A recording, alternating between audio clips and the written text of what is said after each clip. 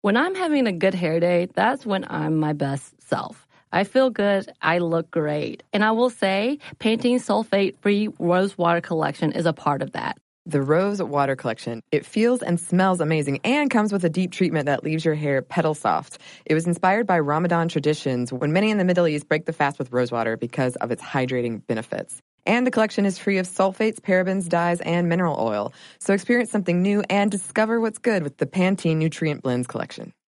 The Only Way is Through, a new podcast in partnership with iHeartRadio and Under Armour. Players, coaches, and athletes will share intimate and personal stories of performing at the highest level. Here is Canadian heptathlete Georgia Ellenwood. The reason I won is because on that day I was confident. I need to continue that mentality to understand that I can be an Olympic athlete. I can compete with the best in the world and just perform. Listen to The Only Way is Through, available now on the iHeartRadio app or wherever you get your podcasts. Welcome to Stuff Mom Never Told You from HowStuffWorks.com.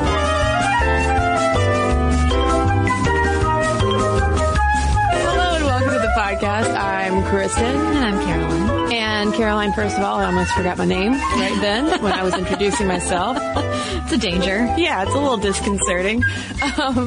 But coming up with a title for this episode was almost, only slightly more challenging than remembering my own name. Really? Just now.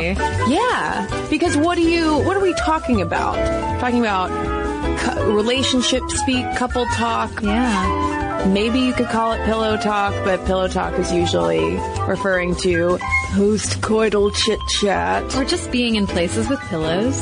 Then there's baby talk, but then there's a difference between whether you're baby talking to a baby or to your romantic baby. Your significant other. Yeah. Your romantic bae. And there are pet names, but that's a completely separate category of this conversation. Well, I would think that it would fall under couple speak. Exactly. The couple speak umbrella. So do you have any catchy term for this? No, absolutely not. I would just say that it's couple language, that it's the weird, like, coded language that you use with your special person, your special someone. Sexy babble. Sexy babble. Well, it's not always sexy. Sometimes it's adorable. Adora speak. Oh, it's rarely sexy for people who are hearing you, who are not in the couple.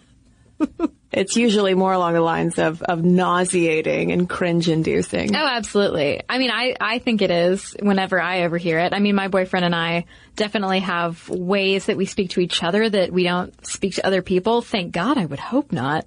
But I definitely don't want other people to overhear that necessarily. And it's funny, when I told my boyfriend that we were talking about relationship speak, couple speak, pet names and stuff like that this week, he looked at me with this mix of horror and also excitement, which is a really unique facial expression. I recommend trying to elicit that from friends and loved ones if you have the opportunity. He's like, you're not going to tell them how we talk to each other or what we call each other, are you? Yeah, you are. I am. Well, what is it? Dish. I mean, do you two have special words or codes that are safe for our listeners, of course, and for me? More really, honestly, listeners, I love you, but really, I don't know if I want the TMI. Well, yeah, I'm just going to go ahead and dive in, and I don't think he's going to listen to this episode because I think he is already, like, preemptively horrified that I might talk about it, but okay, I guess I should preface this by saying things we don't call each other. So we don't say boo or bae. He is, like, strongly opposed to using the term boo. Okay, so far we are totally opposites. Continue. Well, no, I did date a guy right after college, and we called each other boo, but that's the only person that I've ever done that with. But he was also a ghost. Yeah, it was real awkward when you tried to snuggle. But no, my boyfriend and I call each other either, we just refer to each other as boyfriend and girlfriend, like, hey, boyfriend, come here. Or we call each other... Listeners, can you feel me blushing? We call each other boyfriend dog and girlfriend dog because early on in our relationship, he, like, jumped on the couch when I was using my laptop, and I was like, God, you're like a big puppy sometimes. And he said, yeah, like I'm a boyfriend dog. So that became a thing. How does it feel publicizing this information, Caroline? I don't know, how red am I right now? You're a pretty solid shade of pink. Yeah, maybe it's just warm in here. Well, listen, I am in the opposite camp. My fiance and I are all about some boo and babe, and to the point that our friends will sometimes make fun of us when we're all hanging out and intentionally be like, oh, hey, babe, what's going on, babe? Can you I have heard this. Yeah, and I don't care because that is just how we talk to each other. And in terms of like couple speak, we don't necessarily have like a cutesy language aside from me feeling at liberty to abbreviate words as often as possible because it is one of my fave things to do. When I'm just at home chit-chat, not on the mic, you know. But our couple speak is more of a shared humor brain. Yeah. So it's the thing of making the exact same joke at the same time. Although sometimes I get a little competitive and I'll make the joke first and then he'll come in a split second after me and I'm like, yes, made the joke first. Yeah, no, my boyfriend and I do that all the time. We will frequently make the same joke around the same time. We will like be picking up the phone to text each other at the same time. So we do have like a 2-person hive brain. But I'm imagining you only know that because you're sitting next to each other when that happens. Yeah, all the time. He's actually here right now. He's under the table. Sorry. No, we don't use baby talk because to me, I find that nauseating. No judgment. But we do have like a certain type of voice that we use with each other sometimes when we're trying to be playful. It's not an all the time thing, but when we're trying to be more playful and cute with each other, we do have a voice we use. I'm not going to repeat it on the podcast. Sorry. Yeah, I've noticed my phone voice changes, especially on the telephone call on the way home from work. Mm-hmm. It goes up. It's a little bit softer. It's the closest I get to a baby voice. Also, though, it is the same voice I use if I'm at a restaurant and I have to like send something back and I'm really nervous about it. You know, it's that like hyper feminized type of voice. Not that I am like similarly nervous of how my fiance will respond to me if I need something. But it is interesting to think about, you know, this common couple language that is unique to all couples, but there's that common pattern of love and sex influencing how we talk and the way we modulate our voices and the words that we suddenly make up. Well, love and sex, yeah, but I mean, I think intimacy in general, because you can develop languages with other intimate people in your life, other significant others who aren't your boo. Maybe your best friend, you and your best friend have nicknames for each other or ways that you speak to each other, whether that's tone or just a sort of vocabulary that maybe you don't use with other people because either you've known this person for so long or maybe you're new friends and you've developed a really strong bond suddenly, and so you just speak to each other in a different way than you speak with other people. Yeah, I mean, it's true. My best friend and I exclusively speak German to each other. No, it's true. With one of my best friends, we have a specific text speak that we use of intentional misspellings of words that I really only send to her. And it's our way of expressing affection to each other. Like, if I say I miss you so much, I'm going to spell so, S-E-W, W-W-W-W-W-W. It just means something different. No, it's bonding. Yeah. I mean, and it happens when you spend a lot of time with someone. And it's an actual literal thing, and it's called phonetic convergence. It's basically when you're spending time with people, whether it is an intimate partner or a best friend or even work colleagues that you're spending a lot of time with, you can start to mimic the way that the other person speaks, particularly if you like both the person and what they're saying. And this can involve accent changes or even the use of different dialects. I wonder, too, if it extends into gestures and body language at all? Yeah, that is what researcher Elaine Hatfield called emotional contagion. This sort of encompasses the ideas that we're already familiar with of mimicking someone's body language, their facial expressions, and it's part of catching their emotion, whether that's anxiety, joy, whatever. I mean, how often has this happened to you where like someone in your family or a friend or somebody at work is like in a really bad mood or in a really great mood, and you kind of catch it and start mimicking, and you even feel it within you like, oh, I'm starting to feel a little more anxious because this person is anxious, or whatever the case may be. And studies have shown that the longer people are speaking with each other, the more they'll match speaking rate, frequency, and vocal intensity, which I'm just imagining two people gradually yelling at each other. That happens. I feel like I've been in that conversation, although booze might have been involved. Booze? Like drinking booze or multiple boyfriends? Good question. And I mean the alcohol.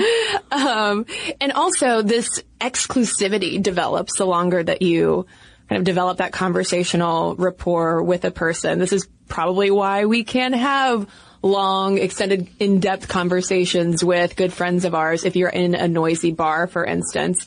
And then finally, studies have found that you will align description schemes and sentence structures. We're such robots, in a way. We're adorable, meaty, squishy robots who can't help but mimic other people's speech, but also their posture and body language and facial expressions, all that good stuff. So why? What is going on? There was a study in October of 2014 from Language, Variation and Change. That's a journal. They found that the degree of vocal change when we're talking to someone can be related to how much you agree with the person. So they did this study where participants listened to a politically charged diatribe and then had to describe a cartoon. And I think the cartoon was it was like a nun giving a banana to a monk or something. No, it was a waitress giving a banana to a monk, which is like really weird and absurd, but they just had the person describe that strange cartoon. And researchers found that when the participants agreed with the political rant that they had heard and with the ideology in it, and when they seemed to respect the person speaking and their ideas, their syntax in describing the cartoon matched the political ranter's syntax. When they didn't agree with the person, didn't respect their ideas, didn't respect what they were saying, there wasn't much of a language match, if at all. So in short, basically, aligning your speech patterns with the person you're talking to facilitates communication and understanding. It's our way of being like, hey, we're on the same team. I like you. I respect you. I'm going to start to morph, even unconsciously, I'm going to start to morph the way that I speak so that you can understand me even better. So the way we think about the person across from us moderates how we talk to them, essentially. Yeah. And we see variations among basically any group. I mean, TwinSpeak is probably the best known among these. TwinSpeak is officially called cryptophasia, P.S. And it's because twins spend a lot of time together and are on the same developmental trajectory, and they have that intimacy level that reinforces each other's speech patterns and inventions. And also, of course, twins share that same mind.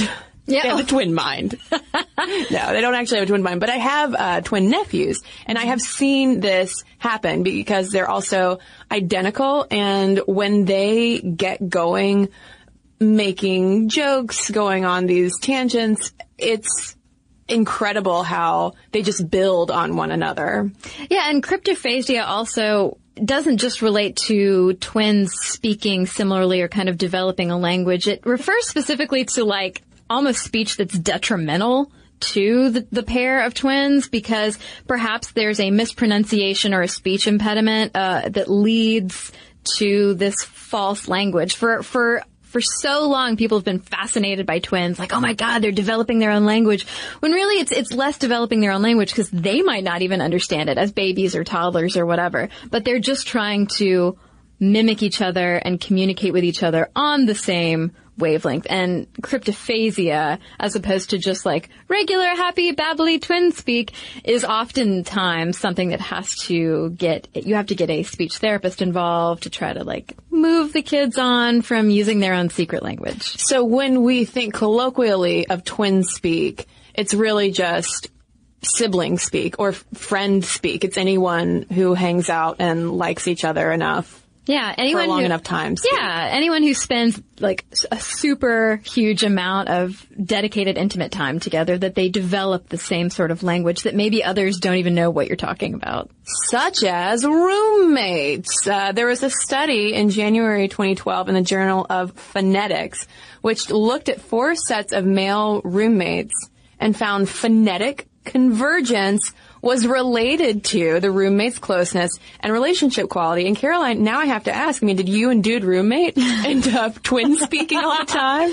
Yeah, dude roommate and I, we definitely have our own like shorthand language with each other, because we've known each other since, we were roommates in college. We've known each other since we were but college babies. And then we lived together as adults too, after many years apart. But we've definitely had a really strong friendship over the years. And the way we speak to each other, even if we're not using like weird words, we still have a tone and a rapport with each other that's unique to our relationship versus other people. But yeah, the study was interesting because they were looking specifically at sets of roommates who didn't know each other before. So it wasn't like they were friends and they'd already maybe developed a rapport. They specifically wanted to look at the trajectory of like, as these guys get to know each other and spend a ton of unavoidable time together, what happens? And so they found that the guys who had the stronger, better, more positive relationship ended up unconsciously mimicking each other's speech patterns. So in the context of romantic relationships then, let's peel back some more layers as to why it happens, aside from this clearly like neurological pattern of us mirroring each other. I bet some mirror neurons are involved in this whole thing. But if we look at these emotionally intimate relationships, that kind of couple language, couple speak develops alongside the vulnerability that comes with being in most, long-term romantic relationships. You have the most childlike parts of yourself on display, hopefully not all the time, but from time to time.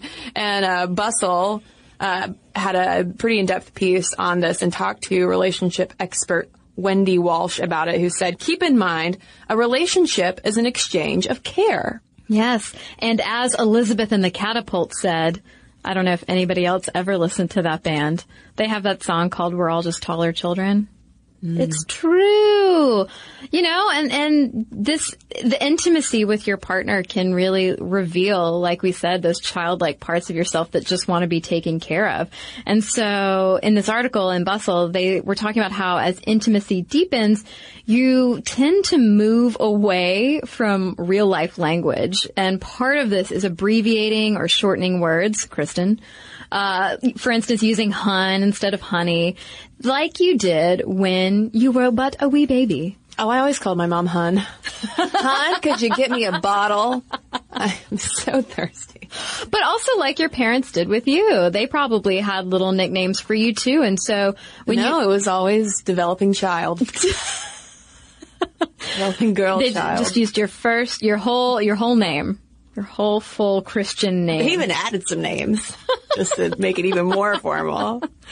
But research has actually shown that the use of baby talk tends to be used less and less as time goes on. It tends to be used early because it's another way of developing and strengthening a bond. And that's coming from the Kinsey Institute, who did a bunch of research into couple language. And it really comes out of this whole, I don't know what to call it, pattern that was established with your parents generally. Like if you had a loving, safe relationship with your parents, that's the last time you experienced these overwhelming feelings of love and care and safety. And so that's where our use of nicknames and pet names and baby talk comes from. And if, going back again to the context of dating relationships or marital relationships, if we pull in that physical intimacy as well, that of course will involves some neurotransmitters and neurochemicals being released in our brain, such as dopamine and oxytocin, these things that make us feel good, make us feel bonded to the other person. So, you're just getting this 360 recipe for intimacy and closeness, and that is stripping away self-censoring that we would normally do, or in my case, using entire words rather than just half of were. And it's really a cycle. I mean, using this type of language with our partners deepens the bond and creates a unique shared identity, which then leads to creating more unique language and more bonding. So it never stops. You're never getting out of it. You're always going to talk like this with your partner. Get used to it. Until you don't, which we'll hit on in the second half of the podcast. But researchers have talked about how it really reflects that need to represent how special our attachment is. Yes, to outsiders and friends and whoever, but really to each other. And that's something that Ian Kerner, who's a sex counselor, told Bustle for that same article that Kristen mentioned. But it's the same idea that you might have nicknames for your BFF too. Like, it's just communicating to one another that your relationship is special. This is the sweetest podcast, Caroline, I gotta say. We're just getting real fresh. But so, what do secret languages mean for couples? I mean, we keep going back and forth between different types of relationships, but we will get more into that right after a quick break. Okay. So a recent study found that a great hair day makes you happier and more confident. But that same study also revealed that 95% of women don't feel great about their hair. I can definitely relate to the confidence part, because if my hair is doing something a little weird, something I don't want it to do, then I can't stop thinking about it the rest of the day.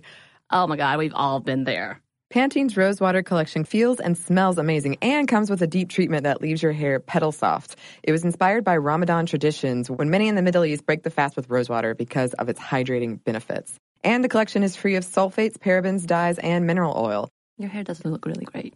Thank you. I actually worked in a place for a while that was very sensitive environmentally, and we weren't allowed to use shampoos that had sulfate in them, so that's something that I look for these days. And bonus, I love the way that my hair looks now. So experience something new and discover what's good with the Pantene Nutrient Blends collection. This episode is brought to you by NBC's Good Girls. Okay, the new season of NBC's Good Girls is generating serious buzz.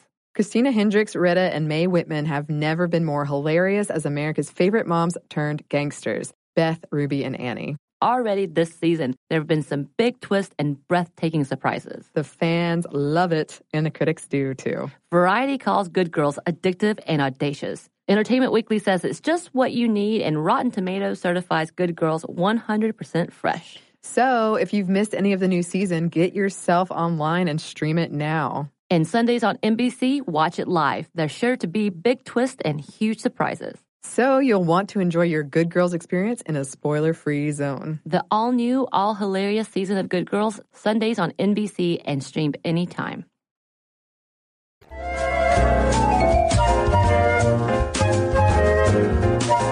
So if you're a relationship outsider, it might not seem like the more the better, the more you're having to listen to other people's adorable pet names and little baby talk back and forth, or sexy babble, as I like to call it.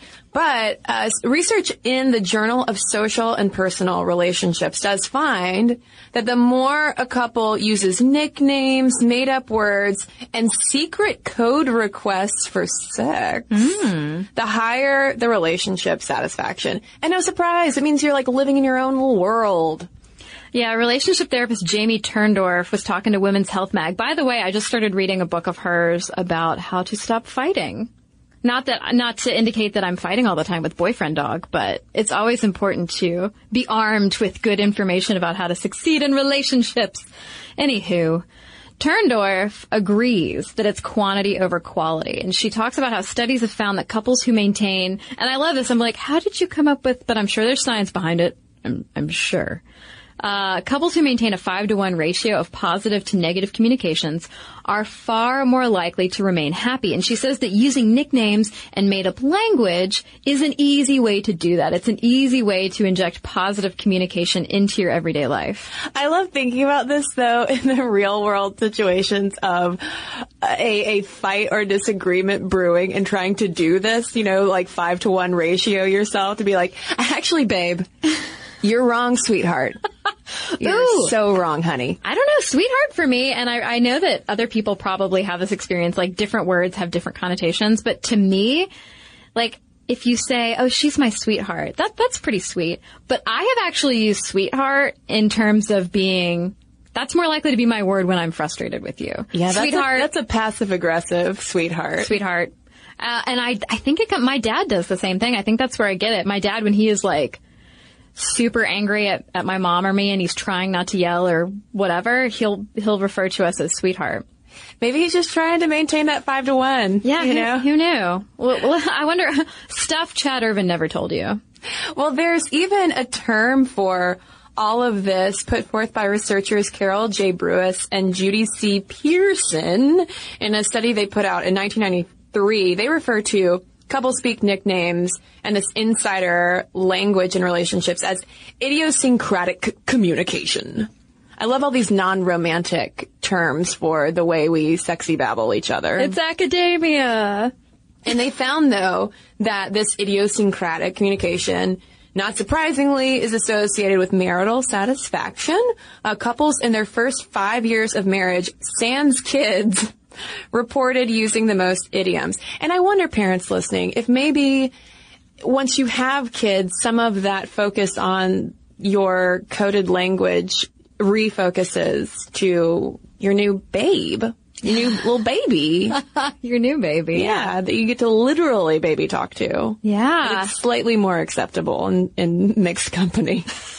Yeah, I would think so. Because also, when there's a baby around, friends and family and whoever are probably more likely to also baby talk your baby. Whereas if you and your boo are sitting around, your friends probably aren't going to baby talk you guys. From a genuine perspective, they might do it to make fun of you. Yeah. They might not join in on your genuine baby talk with each other. That could be weird. That could be, yeah. I don't know what will be going on at that potluck. Suddenly everyone's keys are in a bowl. Uh-oh. Most awkward work Christmas party ever. But there's an article that we read in the Telegraph that talks about how couple language, not necessarily baby talk, but couple language indicates whether you're in sync. It really, like menstrual synchrony? No, I mean like the band, the boy band. Oh. Whether you're Lance Bass. And so basically, the ebbs and flows of your use of couple speak mimics the ebbs and flows of your relationship, your highs and lows. If you stop using couple speak or you're not using it as much one week, does that mean the relationship's over? No.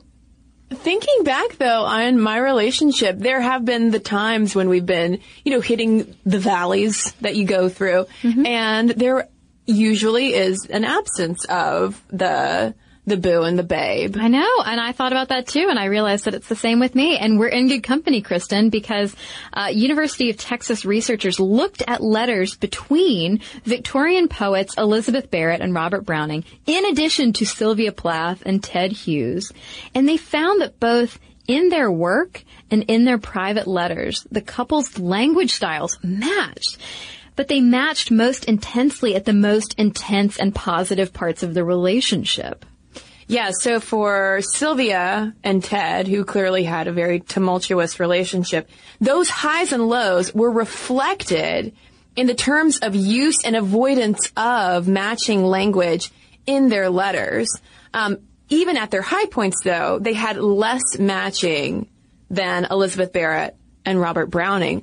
So, I mean, was that just a sign that they were doomed? I don't know if it's a sign that they were doomed, but I think it's a perhaps, putting on my little psychologist cap, not at all. What would that cap look like? Would it be like a driving cap? Oh, a jaunty driving cap. I'm thinking, what about like an Amelia Earhart style aviator cap? Okay, I'm putting on my psychologist aviator cat. Yes. And I think it's more if you use a little bit of self-awareness and realize, like, I'm not using very much, like, affectionate language. What's going on? It just might be a good opportunity to step back and say, oh, are there things I'm not addressing in my relationship that are making me feel like I want to be less affectionate? Because I know when my boyfriend and I have hit those valleys, Kristen, there is a feeling that you're less driven to be affectionate, whether that's physical affection or verbal affection.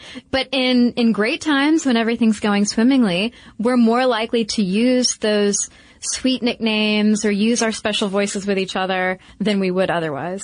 So there are some shortcuts, in a way, that this couple language can offer to help us navigate through those valleys, not to be confused with Hidden Valley, the land of ranch, where you and your boyfriend and girlfriend, whomever, are just going to salad bars all the time. So the first shortcut to pay attention to is that you might have code words for life events like bad days or annoying events that let your partner know how your day sucked without having to relive it. And this is not me, because I'm a real talker when it comes to tough times, and I'm just going to want to tell my fiance all of the details. After a period of silence, I need to quietly process, and then I'll be like cooking dinner and drinking a glass of wine because that calms me down. And, 45 minutes later, I've gotten through, the first hour of my day, recounting it. Well, Conker, studies have shown that the more you vocalize your anger, the more it builds on itself. So perhaps that there is something to this, telling your boyfriend if you had a bad day at work or whatever. Not that you ever have a bad day at work, Kristen, but you could, be like, it's the usual. Maybe your boo would know, like, it's just another day with rough stuff. Well, yeah, maybe he and I can strategize together on some, some just quick phrases that can, nip all of my retelling in the bud. But if the conflict is between you and your SO, your significant other, there's always shortcut number 2, which is using that humor in a fight as a way to resolve it, employing an inside joke or a pet name to sort of steer you back into relationshipsville, which is challenging sometimes depending on the conflict and sometimes depending on what we are talking about. Don't call me bae. Ain't you bae right now? I might be in 20 minutes. That's where we get the negative sweetheart, I guess. Yeah, don't use it like that. Listen, sweetheart. Because when that happens, I think that's far more toxic. If you make the sick jokes, the angry, darker jokes, and use pet names sarcastically. Yeah, that is toxic. That's only gonna deepen that conflict. Yeah, it might be more of like when the realization starts to dawn that perhaps it's an unproductive argument or a fight that you've had a million times. Maybe once you start to realize that and pull yourself out of it, you can crack an inside joke and hey, I'm offering a hand out of this fight. Do you want to get out of it? This is silly. Yeah, I mean, that's one of those situations where one of you has to have the lighter perspective on it. I mean, but if you're both in the trenches, good luck, sweetheart. But all of these couple researchers and intimacy experts applaud the use of pet names. So hopefully they're in approval of me saying boyfriend dog, because that's definitely a very strange pet name. Oh yeah. I think any psychologist would be like, that's super healthy. You have a unique name for the person you love. So if you and your significant other are really, hip to the kids speak these days, if you don't want to adopt Caroline's boyfriend dog, girlfriend dog, you could be each other's bae, and that also is not exclusive to romantic relationships. I mean, I have girlfriends who are bae to me, but also when we're talking about bae, even though it is new to the mainstream, it has been around for longer than a hot minute. Yeah, and I mean, whatever you call your person, or maybe you call your person. That's also a thing that I call my boyfriend. It's a positive thing. Author Pat Love was telling Women's Health that pet names are an auditory marker that identifies the relationship as exclusive, as does all of this couple language that we've been talking about. And it lets your boo and everyone else know that you're committed. And they reinforce that little mini culture, that mini environment that is your relationship. Yeah, speaking to Scientific American, Carol J. Brewis was talking about this and how if essentially you can't laugh at yourself and be lighthearted in your relationship, then that relationship is not going to sustain itself in a lighthearted, playful kind of way over the long term. And that playfulness is so necessary, I think, for long-term sustainability, to make myself sound like my relationship is actually like a corporation. And she says that maybe we even value our nicknames more today because everybody's always on the Twitter, you know? They're always on the Twitter talking to each other, always talking to each other. And she says that this use of pet names, these auditory markers, can help create and reinforce that two-person special intimate sphere. Like if you're dealing with the public all day long, that you get to come home to your person, use special names in a special language, and it just reinforces, like, we're each other's, and this is a safe, wonderful space. Well, I sort of have the reverse with that to some extent with my fiance, because he has appeared with me on a number of Stuff I Never Told You videos, and he goes by the pseudonym Professor Boyfriend, now, of course, Professor Fiance, which some people mishear as Professor Beyonce, which I'm also totally fine with. So it's like our public pet name, because I like preserving the intimacy of our first names together and who we are as a couple to all of our family and friends off of the internet. Mm-hmm. I don't call him Professor Fiance at home unless he's wearing a tweed blazer with elbow patches. That never happens. Okay. So a recent study found that a great hair day makes you happier and more confident. But that same study also revealed that 95% of women don't feel great about their hair. I can definitely relate to the confidence part, because if my hair is doing something a little weird, something I don't want it to do, then I can't stop thinking about it the rest of the day. Oh my God, we've all been there. Pantene's Rosewater collection feels and smells amazing and comes with a deep treatment that leaves your hair petal soft. It was inspired by Ramadan traditions when many in the Middle East break the fast with rosewater because of its hydrating benefits. And the collection is free of sulfates, parabens, dyes, and mineral oil. Your hair does look really great. Thank you. I actually worked in a place for a while that was very sensitive environmentally, and we weren't allowed to use shampoos that had sulfate in them, so that's something that I look for these days. And bonus, I love the way that my hair looks now. So experience something new and discover what's good with the Pantene Nutrient Blends collection. Here's the thing. Saving money with Geico is almost better than playing pickup basketball. Because there's always that guy who joins your game.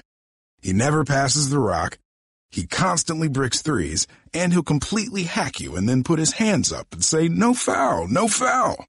With Geico, it's easy to switch and save on car insurance. No need to fake an ankle sprain because you're absolutely exhausted. So switch and save with Geico. It's almost better than sports. And I just assumed that everybody used pet names for each other, for their significant others. It turns out that no, it's not true. The authors of The Normal Bar did a completely non-randomized, non-scientific internet survey on U.S. participants, interviewing them about pet names. Well, a couple language in general, I think, but pet names too. And found that 67% of their U.S. survey respondents said they used pet names in their relationships. But among those who said they were very happy in their relationship, that number shoots up to 76%. So there you go. Yes, this is unscientific, but that confirms everything we've been saying, that the stronger and happier you feel in your relationship, the more likely you are to develop this sort of secret language between the two of you. To reflect your sweet feelings. And we take that sweetness so literally in a lot of the dessert-related pet names that we will give each other, which kind of subtly indicate that your person is not just a person, but a treat, a delight in your life. Hey, puddin'. Like pudding, cupcake. The French have my little cabbage or cream puff. There's a Dutch term meaning candy. In Russian, your Vishenka is your special little cherry. I'm not a fan, though, of the sweet food nicknames. I do like my little cabbage. I'm down for that. Mon petit chou? Although Professor Fiance would probably prefer something like my handsome, my gallant cabbage. Keeps you regular. No, I called my college roommate Deepa. We called each other Puddin' all the time. Cause she and I lived together our senior year of college and then worked together at the newspaper. And we always referred to each other as Puddin'. How you doing, Puddin'? How's your day? And yeah, so I don't think I've ever used like a sweet food term with a boyfriend. Yeah, I mean, there was the sugar-free Jell-O guy, but that clearly was doomed from the start. Jigglers? Yeah, Jell-O jiggler. But of course, there are downsides to these pet names. Can you talk a little bit about roommate syndrome, which this apparently can foster? I'm gonna be honest, this is like a deathly serious fear of mine in any relationship is roommate syndrome. And I mean, I think that that's something that a lot of couples share about this fear of like, you know, especially maybe if your parents developed roommate syndrome and you grew up watching that.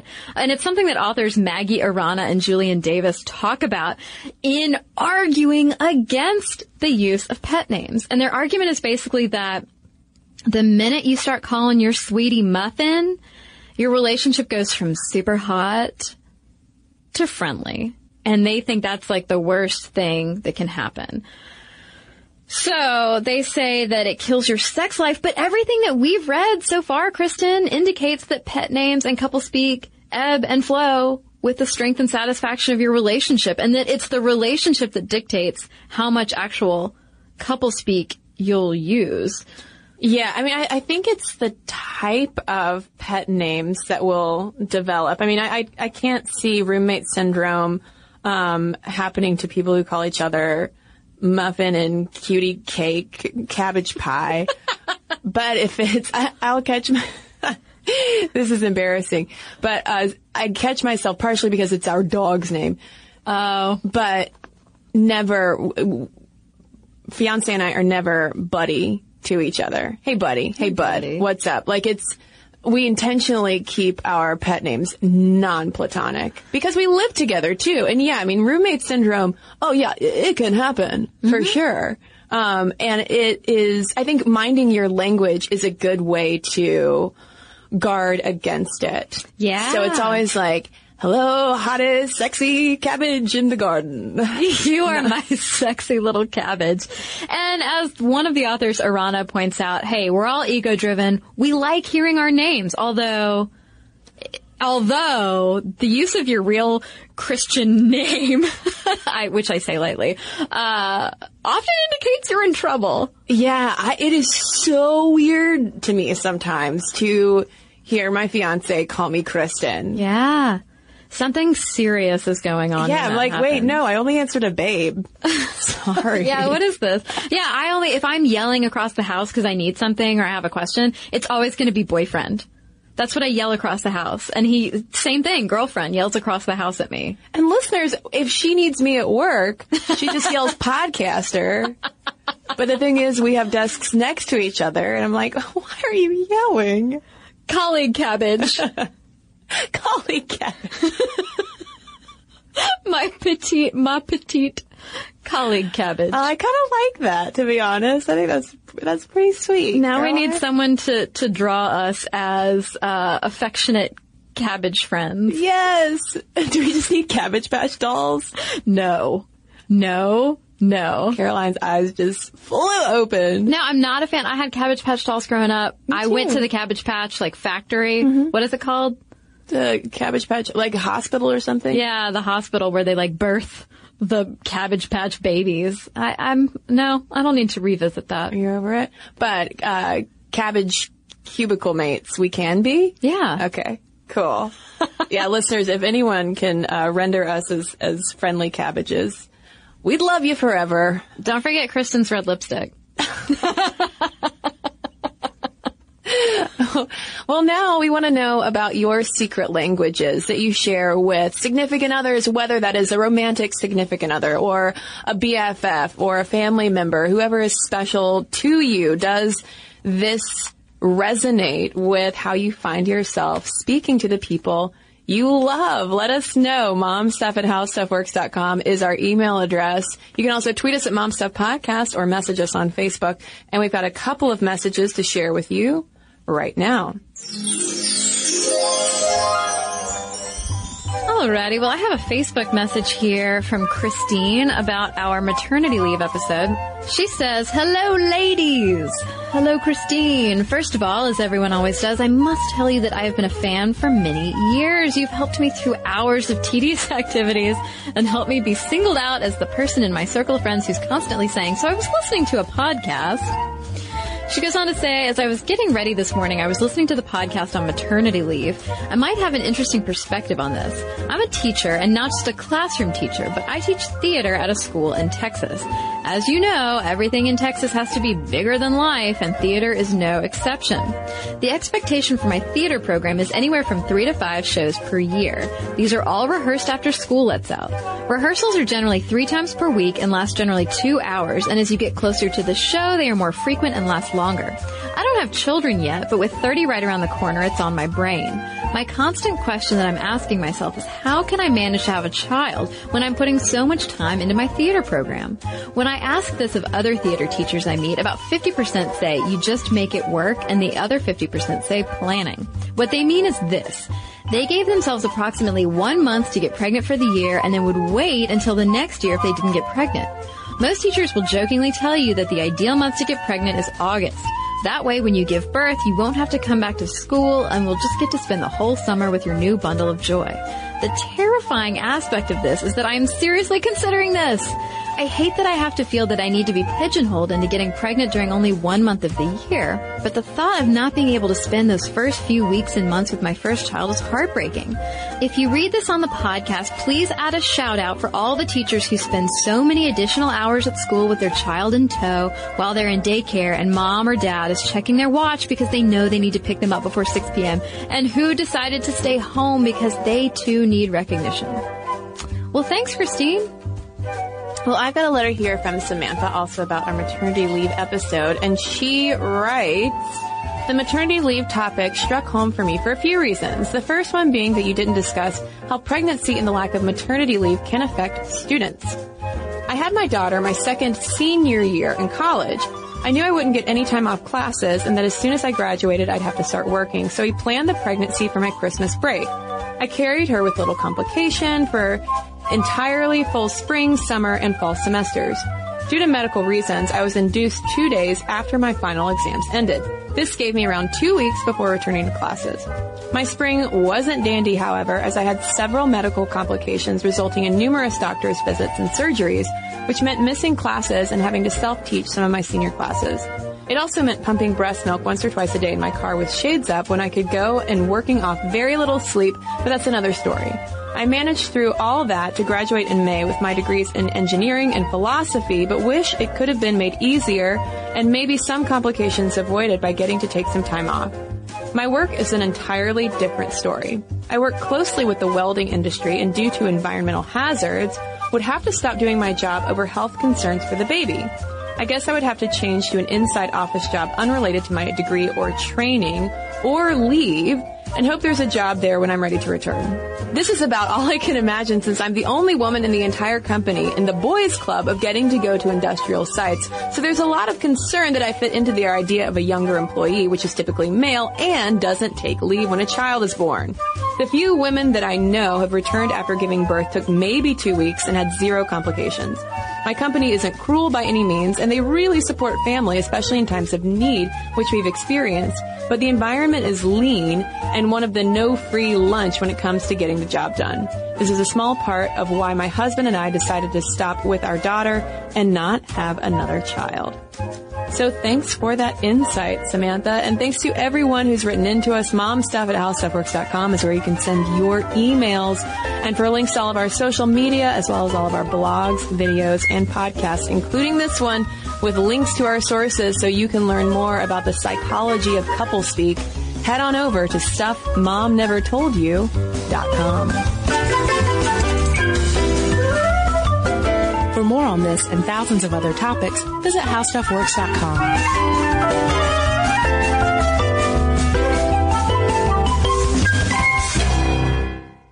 So here's something that some of you might find shocking. 95% of women don't feel good about their hair, but Pantene is changing that. Pantene's Rosewater collection combats bad hair days with an innovative formula that uses rosewater derived from the petals and buds of the Rosa gallica plant. With Pantene's Rosewater collection, I can really feel how much more hydrated my hair is. And it's sulfate, paraben, dye, and mineral oil free, which makes me feel good because who needs all those additives? Experience something new and discover what's good with the Pantene Nutrient Blends collection. This episode is brought to you by NBC's Good Girls. The new season of NBC's Good Girls is generating serious buzz. Christina Hendricks, Retta, and Mae Whitman are hilarious as America's favorite moms turned criminals. This show is the perfect blend of comedy, action, and romance. No wonder critics call Good Girls your next TV addiction. And Rotten Tomatoes rates it 100% fresh. Ooh, Good Girls, Sundays on NBC. The new season has already had some wild twists, so watch live. And stream anytime.